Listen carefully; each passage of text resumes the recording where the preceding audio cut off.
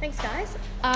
So we're now going to be led in prayer by Sam, which will be followed by Adrian doing the Bible reading, which is about Judges, which isn't Judges, and that'll be followed by Ben, who's giving a talk from that passage. But just before they come up, just a warning: the passage we'll be looking at today is graphic. It contains stuff like rape and murder.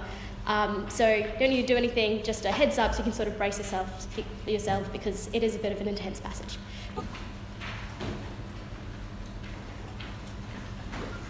Hi, I'm Adrian, and I'm going to be doing the Bible reading today. It's on your little handout. It's Judges 19. In those days, Israel had no king. Now a Levite who lived in a remote area in the hill country of Ephraim took a concubine from Bethlehem in Judah. But she was unfaithful to him. She left him and went back to her parents' home in Bethlehem, Judah. After she had been there 4 months, her husband went to persuade her to return. He had with him his servant and 2 donkeys. She took him into her parents' home, and when her father saw him, he gladly welcomed him. His father-in-law, the woman's father, prevailed on him to stay, so he remained with him 3 days, eating, drinking, and sleeping there. On the 4th day they got up early, and he prepared to leave. But the woman's father said to his son-in-law, "Refresh yourself with something to eat, then you can go." So the two of them sat down to eat and drink together. Afterward, the woman's father said, "Please stay tonight and enjoy yourself." When the man got up to go, his father-in-law persuaded him, so he stayed there the night. On the morning of the 5th day, when he rose, the woman's father said, "Refresh yourself, wait till afternoon." So the two of them ate together. Then, when the man, with his concubine and his servant, got up to leave, his father-in-law, the woman's father, said, "Now look, it's almost evening. Spend the night here. The day is nearly over. Stay and enjoy yourself. Early tomorrow morning you can get up and be on your way home." But unwilling to stay another night, the man left and went towards Jebus, that is, Jerusalem, with his 2 saddled donkeys and his concubine. When they were near Jebus, the day was almost gone. The servant said to his master, "Come, let's stop at this city of the Jebusites and spend the night." His master replied, "No, we won't go into any city whose people are not Israelites. We will go on to Gibeah." He added, "Come, let's try to reach Gibeah or Ramah and spend the night in one of those places." So they went on, and the sun set as they neared Gibeah in Benjamin. There they stopped to spend the night. They went and sat in the city square, but no one took them in for the night. That evening, an old man from the hill country of Ephraim, who was living in Gibeah, the inhabitants of the place were Benjaminites, came in from his work in the fields. When he looked and saw the traveller in the city square, the old man asked, "Where are you going? Where did you come from?" He answered, "We are on our way from Bethlehem in Judah to a remote area in the hill country of Ephraim, where I live. I have been to Bethlehem in Judah, and now I am going to the house of the Lord. No one has taken me in for the night. We have both straw and fodder for our donkeys, and bread and wine for ourselves, your servants, me, the woman, and the young man with us. We don't need anything." "You are welcome at my house," the old man said. "Let me supply whatever you need. Only don't spend the night in the square." So he took them into his house and fed his donkeys. After they had washed their feet, they had something to eat and drink. While they were enjoying themselves, some of the wicked men of the city surrounded the house. Pounding on the door, they shouted to the old man who owned the house, "Bring out the man who came to your house so we can have sex with him." The owner of the house went outside and said to them, "No, my friends, don't be so vile. Since this man is my guest, don't do this outrageous thing. Look, here is my virgin daughter and his concubine. I will bring them out to you now, and you can use them and do to them whatever you wish. But as for this man, don't do such an outrageous thing." But the men would not listen to him. So the man took his concubine and sent her outside to them, and they raped her and abused her throughout the night, and at dawn they let her go. At daybreak, the woman went back to the house where her master was staying, fell down at the door, and lay there until daylight. When her master got up in the morning and opened the door of the house and stepped out to continue on his way, there lay his concubine, fallen in the doorway of the house and with her hands on the threshold. He said to her, "Get up, let's go." But there was no answer. Then the man put her on his donkey and set out for home. When he reached home, he took a knife and cut up his concubine, limb by limb, into 12 parts and sent them into all the areas of Israel. Everyone who saw it was saying to one another, Such a thing has never been seen or done, not since the day the Israelites came up out of Egypt. Just imagine, we must do something, so speak up. Well, this year we've been working our way through the book of Judges, and we've seen Israel spiralling downwards, rebelling against God, being handed over to their enemies, crying out in their suffering, being rescued by a saviour that God raises up, and enjoying peace, only to fall back into rebelling against God over and over and over again. And as we've moved from one major judge to the next, we've kept spiralling downwards, going through the same cycle but getting worse and worse all the time, until in these final chapters, Israel hits rock bottom. We're told in verse 1, "Now a Levite who lived in a remote area in the hill country of Ephraim took a concubine from Bethlehem in Judah, but she was unfaithful to him. She left him and went back to her parents' home in Bethlehem, Judah." And it's a verse that raises all sorts of questions. Why does a Levite have a concubine instead of a wife? Why is he effectively in a de facto relationship and not married? And why has his concubine been unfaithful to him? The implication here is not that she's been sleeping around, but rather that she's left him and she's gone back to her parents. But why? It's not a great start. But then, after 4 months, things do take a more positive turn. Verse 3, "Her husband went to her to persuade her to return."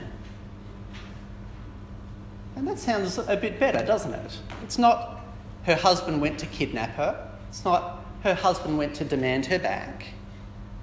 But he went to persuade her to return. And initially things seemed to go well. She seems receptive to his efforts, and so does her dad. She took him into her parents' home, and when her father saw him, he gladly welcomed him. His father-in-law, the woman's father, prevailed on him to stay. So he remained with him 3 days, eating and drinking and sleeping there.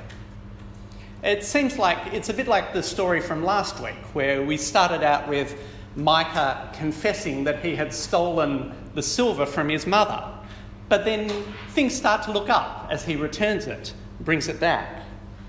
Things are looking up here. In fact, they're kind of reminiscent of Genesis 24, where Abraham's servant goes to find a wife for Isaac.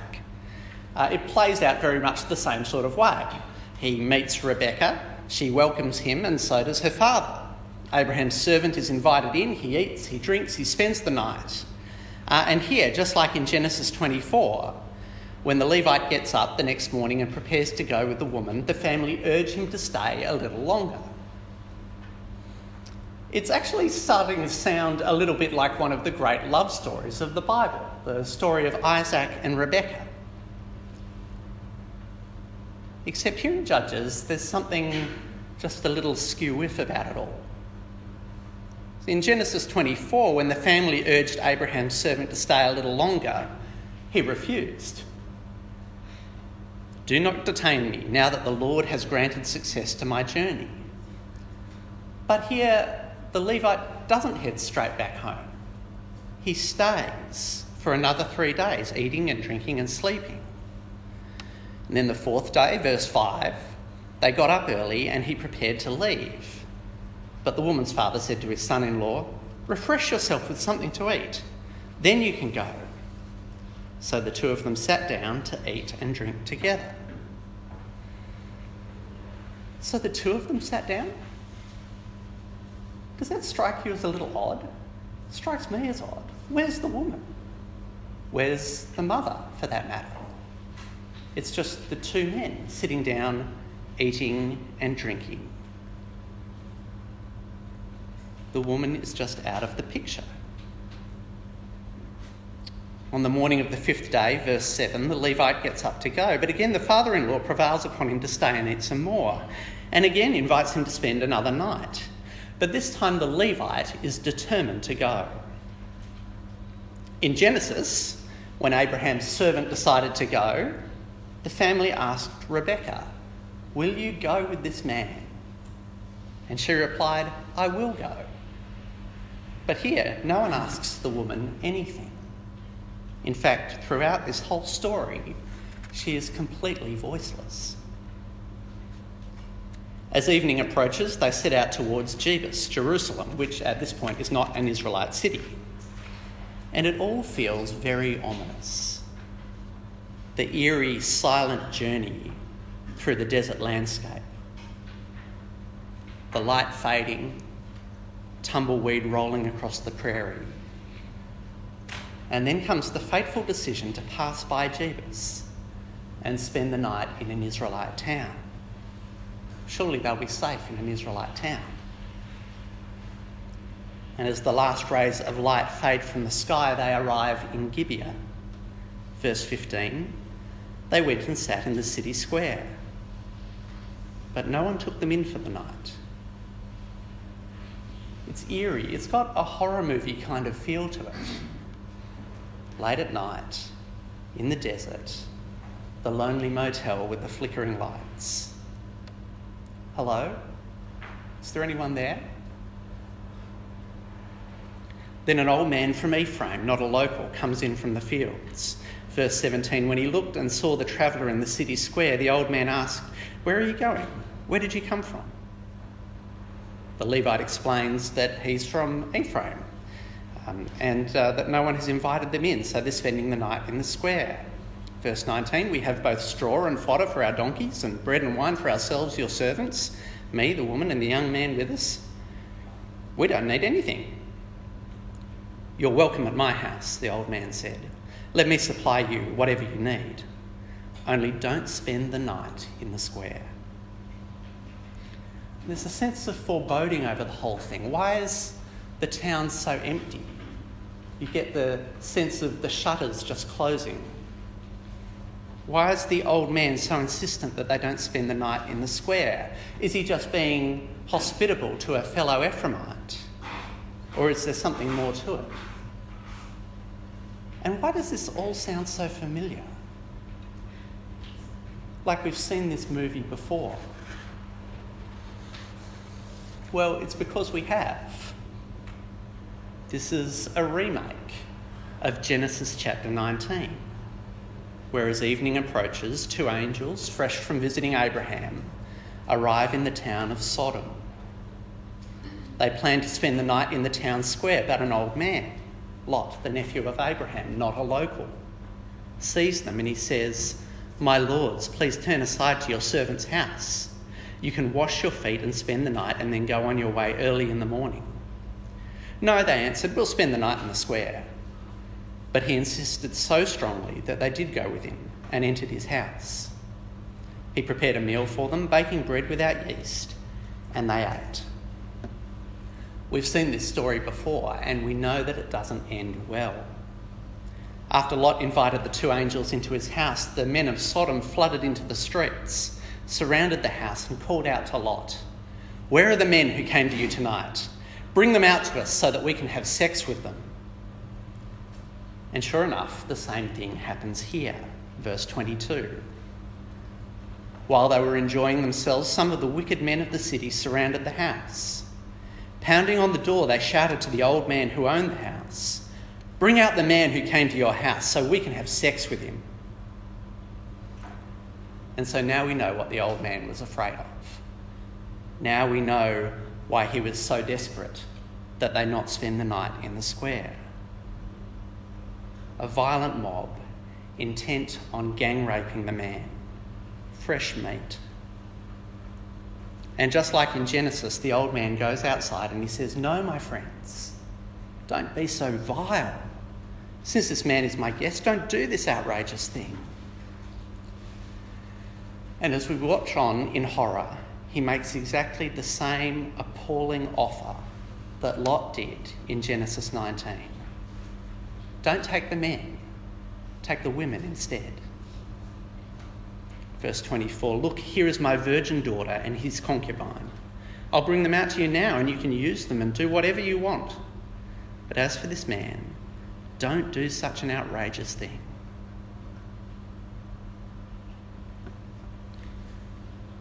Now, there's something about us. I don't know whether it's been sort of taught to us by Hollywood or whether it's something that's just kind of deeply ingrained in our psyche. But when we see two groups and we look at one group and we go, they're the baddies, we're inclined to think that the other group must be the goodies. Because that's how stories work, isn't it? You have bad guys and you have good guys. But actually not all stories work like that. Several years ago, it was Valentine's Day, and me being the romantic guy that I am, took my wife out to watch a movie. We went to the Somerville Auditorium, just up the other end of UWA. And I thought, well, you know, I'll be sophisticated, take her to see a French movie, Gerard Depardieu, and it was sort of like a police movie about them investigating, trying to find the mole in the police unit. And I thought, you know, there's something for her, there's something for me, it's all good. And as you watch it, you realise that there are the bad guys who are opposed to Gerard Depardieu. And they're violent, and they're nasty, and they're awful. And of course, Gerard Depardieu, he's the big name actor, he's the hero. He must be the good guy, right? And then at the point where he's repeatedly punching a woman in the face, you think, maybe he's not the good guy after all. In fact, there were no good guys in the film. It was just bleak and horrible and awful. Check out your movies before you take your wives and girlfriends out on Valentine's Day.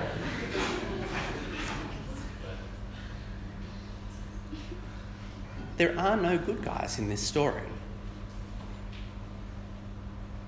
The old man says, "Don't do this to my guest," but isn't the woman his guest as well? And who would send their daughter out to be gang raped? Their own families, the men who are supposed to love and protect them, treat the women as though they're nothing. Raping men is disgusting. But raping women, well, we can negotiate about that.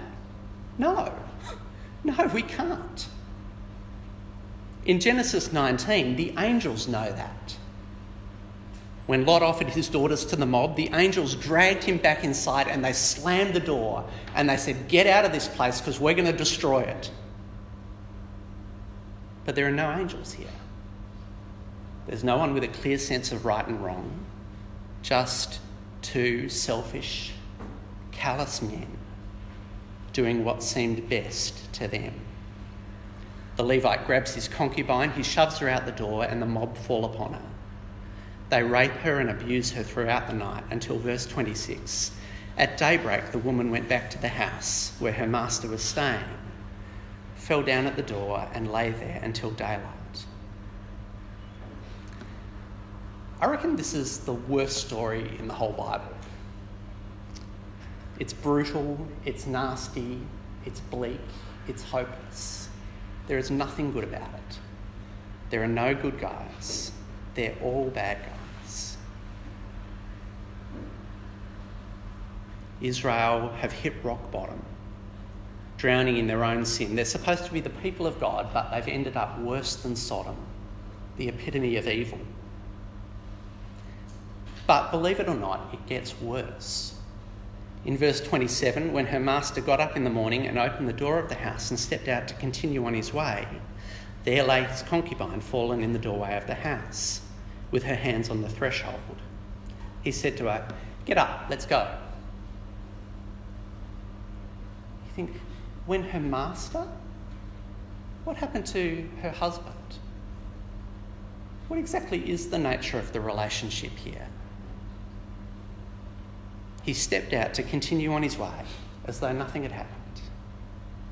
Get up, let's go. But there was no answer. Then the man put her on his donkey and set out for home. Verse 29, when he reached home, he took a knife and cut up his concubine limb by limb into 12 parts and sent them into all the areas of Israel. Everyone who saw it was saying to one another, "Such a thing has never been seen or done, not since the day the Israelites came up out of Egypt. Just imagine. We must do something, so speak up." We become desensitised to evil frighteningly quickly, don't we? Every week you can read about women being raped and murdered in the newspaper. We read about it so often that it no longer shocks us.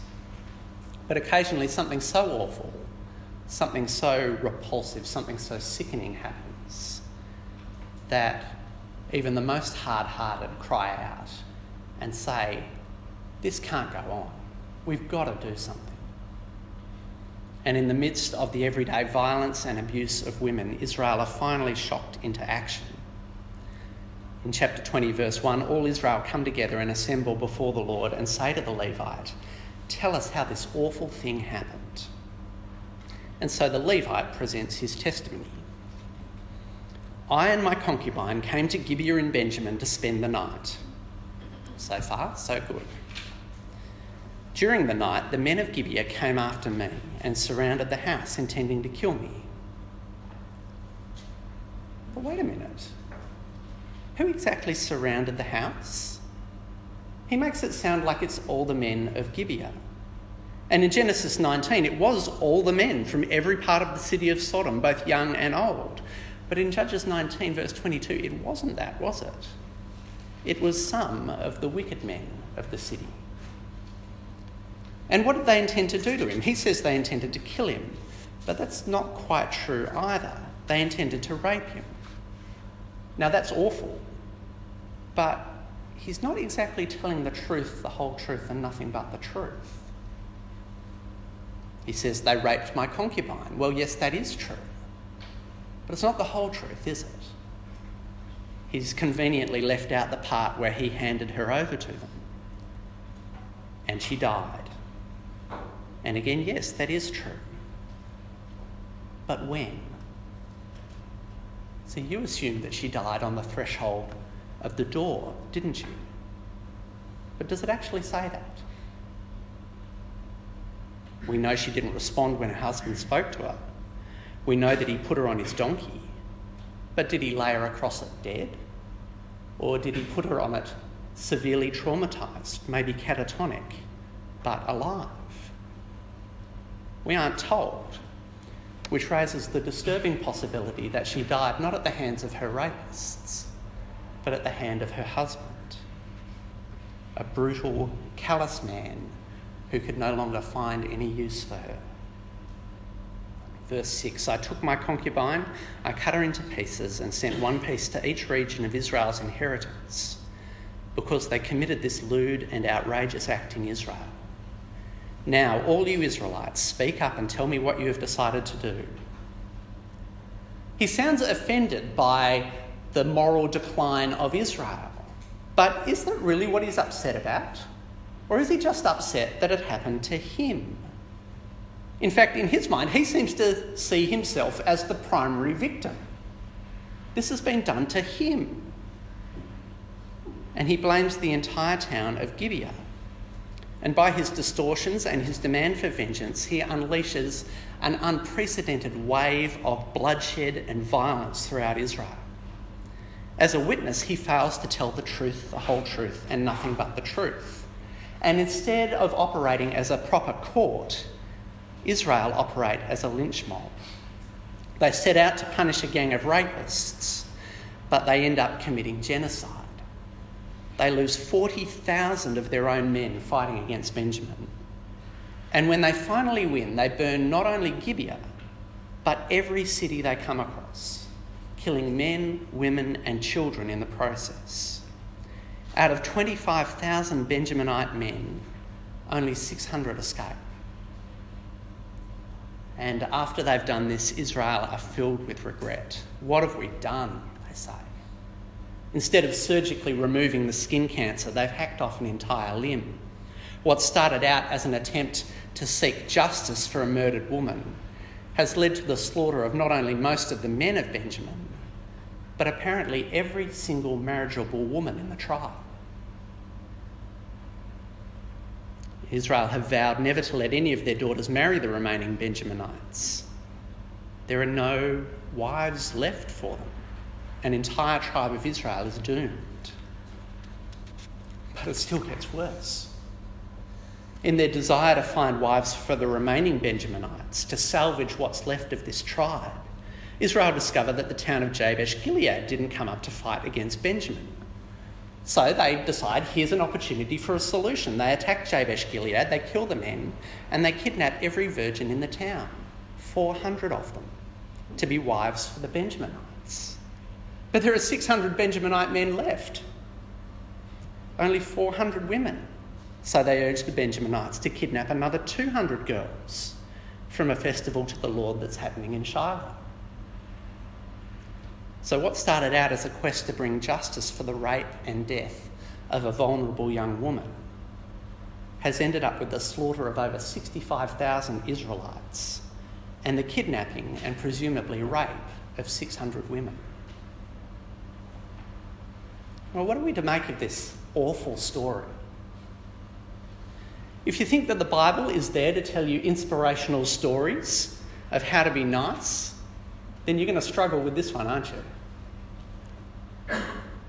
But the Bible is not about the triumph of the human spirit. It's not about searching for the hero inside yourself. It's about how corrupt the human spirit is. It's about what happens when there is no king and everyone does as they see fit. But isn't that the governing ethos of our day? That no one has the right to tell me what to do. Who are you to tell me that I'm doing the wrong thing? And Judges shows us where that attitude leads. When people reject God as their king and do as they see fit, it doesn't lead to a world of justice and liberty for all.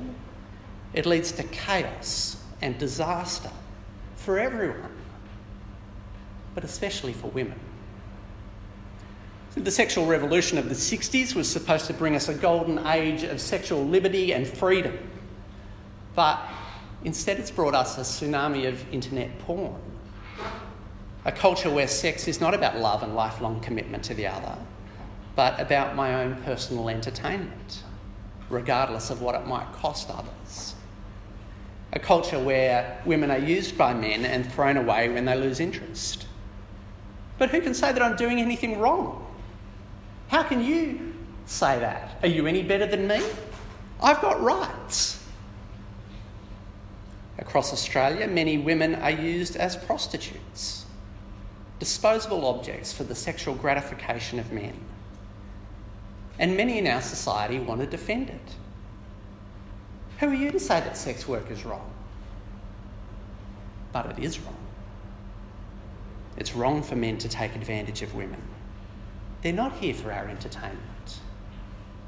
The fact that some women are complicit in the use and abuse of other women, or even in their own use and abuse, doesn't make that okay. It only makes it more tragic. Is it too strong to call Western society a rape culture, as some have done? I would like to think so, but I'm afraid that they might be right. But that is part of what happens when a society turns its back on God, when there is no king and everyone does what they see fit. Christianity sometimes gets bagged out as being patriarchal, as being a religion that oppresses women, and it's true that Christians haven't always treated women the way they ought to have. But historically, when the gospel comes to a society and people put their faith in Jesus, it's good for everyone, but it's especially good for women. I think you can see something of that here at CU in the way that the guys treat the girls. It's not that the guys are perfect. We're not perfect by any means. Some of us have some pretty big blind spots. Some of us really need to grow up. Some of us need to stop being boys and learn how to step up and take responsibility. Some of us have never had particularly good role models of how to treat women, and we're still learning how to do that. We're not perfect, not by a long shot. But as I look around CU, I do think that we are a place where, as a woman, and I'm conscious that I say this as a man, where as a woman, I think you can feel safe. You don't need to worry that the guys are hitting on you, that they're trying to get you into bed, or that they think you're less valuable because you're a woman. You don't need to be afraid that if a guy asks you out, it's just for his entertainment, instead of a genuine interest in you and a desire to seriously explore committing himself to you for life. Now, I could be wrong. It would be interesting to hear from the girls on this. But hang around and see. How do the guys treat the girls here? And guys, don't let me down. But the critical question is, what makes men like that? Because if you could bottle this, then that would solve a lot of problems, wouldn't it? Is it just that the guys here are all sensitive New Age guys? That they've been emasculated by 50 years of feminism? Is it just that we've managed to build a good culture and give us any random group of 200 uni students, we could do the same again? No, I don't think so. It's because they've been converted. They've given up control of their lives to Jesus, and God, by the power of his Spirit, is changing them to increasingly resemble his Son. Because when you look at Jesus, well, you see what a real man is. He's a strong man who stepped up and took responsibility. A kind man who treated women as equally valuable to men. A loving man who welcomed prostitutes, not to use them, but to remove their shame and restore their dignity. He was a man who, when an armed mob pounded on the door of the Garden of Gethsemane looking to drag him out and kill him, didn't shove someone else out the door and say, "Take them," but said, "If you're looking for me, let the others go." A man who allowed himself to be dragged off by the mob, stripped and humiliated, beaten and killed, so that others might live. He's a priest who, instead of offering his wife as a sacrifice because of his sin, offered himself as a sacrifice for the sin of us, his bride, whom he loves. He's God's king who took the punishment we deserve for doing what we saw fit instead of what God saw fit. He's the king who rose to new life to rule not only over all Israel, but over the whole world. In this age, there's always going to be people in rebellion against Jesus, and even those of us who have come under his rule are still fairly messed up, still fallible and capable of evil. But God's kingdom has broken into this world in the person of his Son, King Jesus. It's broken in so that sinful, messed up people like you and me might be rescued by God's King. That we might turn to Jesus and experience forgiveness and transformation. And when our King returns to bring true justice, to execute judgment on all who have done what they see fit instead of doing what God sees fit, well, then we will have heaven on earth, gathered around Jesus, praising him for giving himself for us. And we'll be doing what he sees fit. And God himself will wipe every tear from our eyes, and there will be no more death or mourning or crying or pain. For the old order of things, the order of judges, the order of our world will have passed away. Let's pray.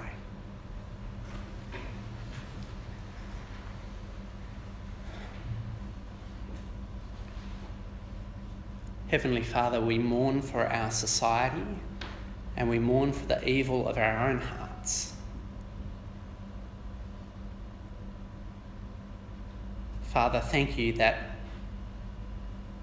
in spite of our evil, because of our evil, you sent Jesus to rescue us, to lay down his life so that we might go free, and that you've poured out your Spirit to change us, to make us more like your Son. Father, please have mercy on us. Continue to change us. Have mercy on those who don't know you. Rescue them from the foolish attempt to be king of their own lives, and bring them into the kingdom of your Son whom you love. We ask it for our sake. We ask it for his sake. Amen.